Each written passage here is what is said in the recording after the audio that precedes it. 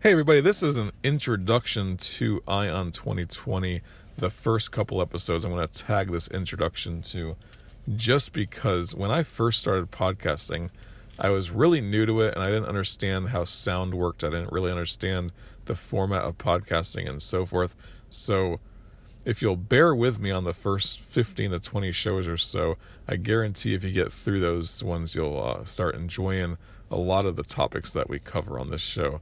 I do have a Monday through Friday show, so if you want to subscribe to the show, you can do that as well. And you can listen to the newer episodes. But if you're one of those people that starts at episode 1 and then goes through, just keep that in mind that I was brand new to podcasting at the time, and I'd really appreciate you subscribing to the show, though. I welcome you to listen to another perspective on the 2020 election. I take a libertarian take on these things, and if you'd like to hear a different take on the 2020 election, then definitely this is a place for you, okay?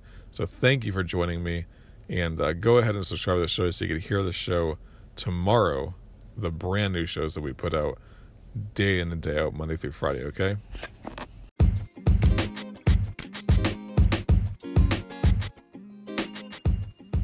Thank you for joining me on the Ion 2020 podcast. My name is Ray Eaton, and I will be your host as we move toward November of 2020. I plan to do all the research on these presidential candidates so you don't have to. So if you like politics, enjoy, because if 2020 is anything like 2016, we are in for a treat. Oh, and did I mention I'm a libertarian through and through, so enjoy.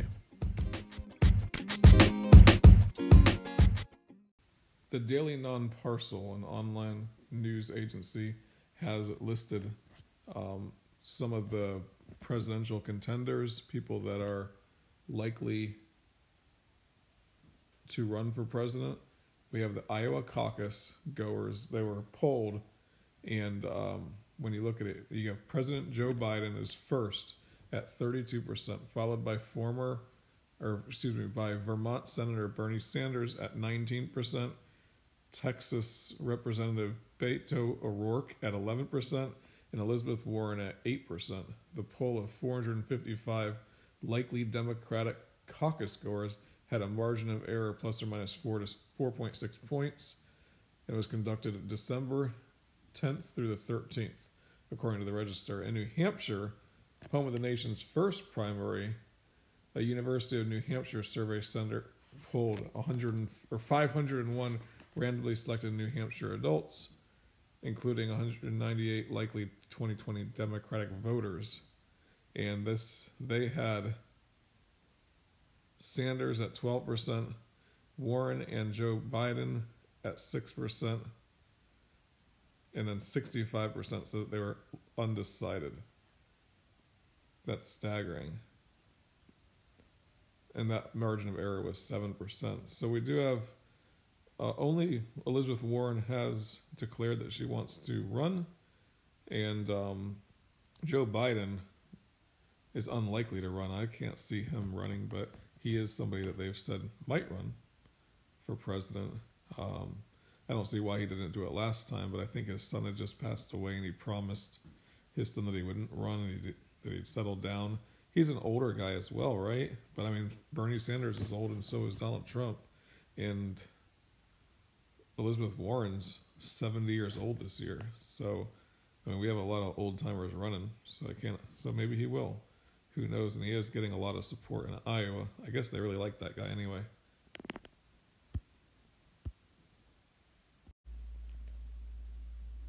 For about the last 2 or 3 months, I've noticed Michelle Obama having a very public presence out there.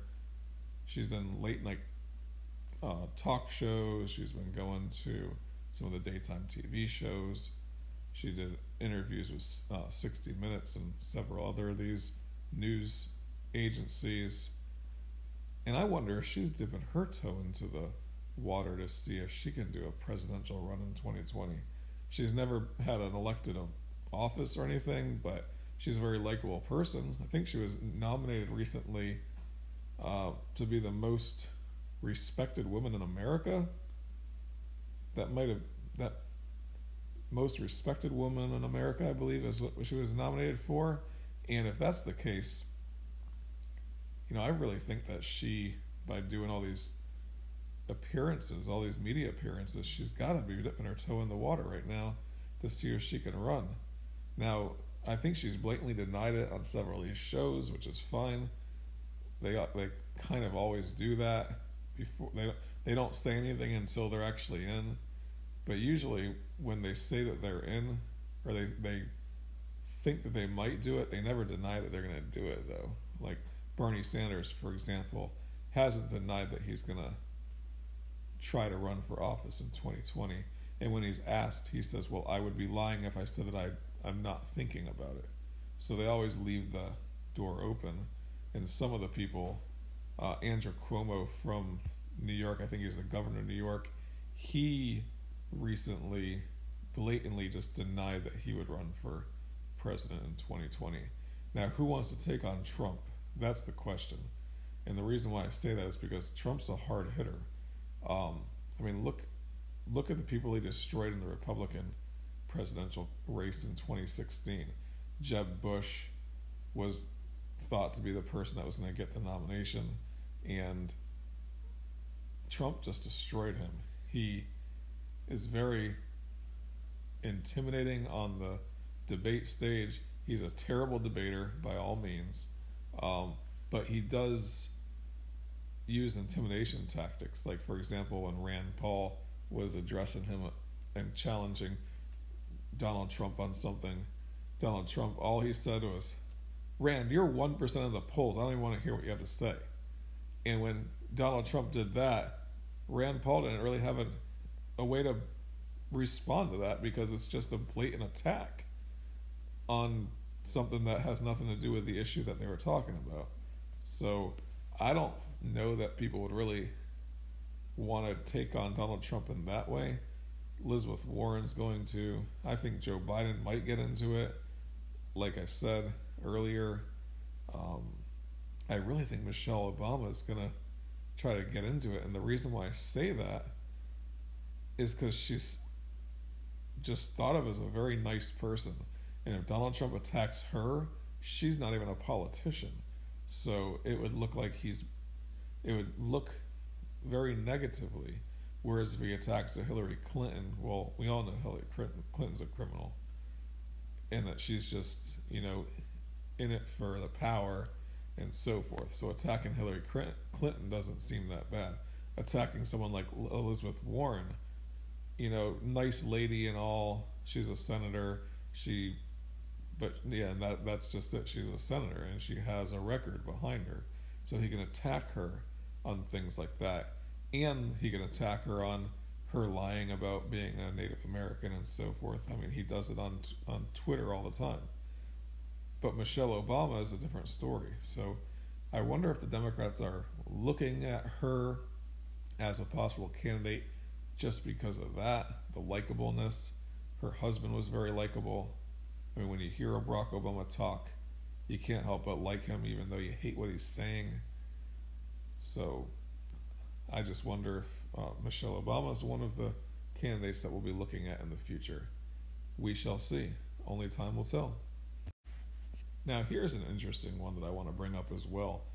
I wonder if we're going to end up having a Republican run against Trump.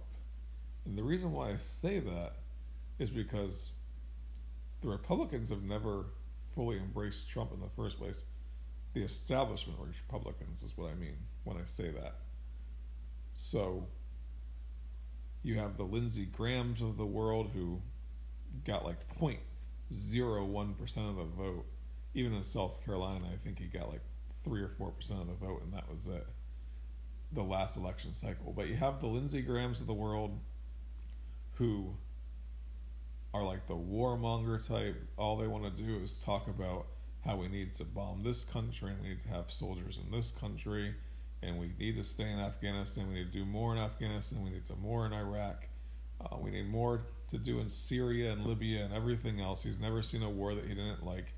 I think he was a student of John McCain in that sense. And I just wonder if somebody is going to run against Donald Trump. Somebody that's a very establishment type candidate, somebody that is for the war for the wars, that's a total hawk, a total neocon. That's what I'm wondering about. And I think that we shall see in probably about the next 5 or 6 months whether that's going to be true or not.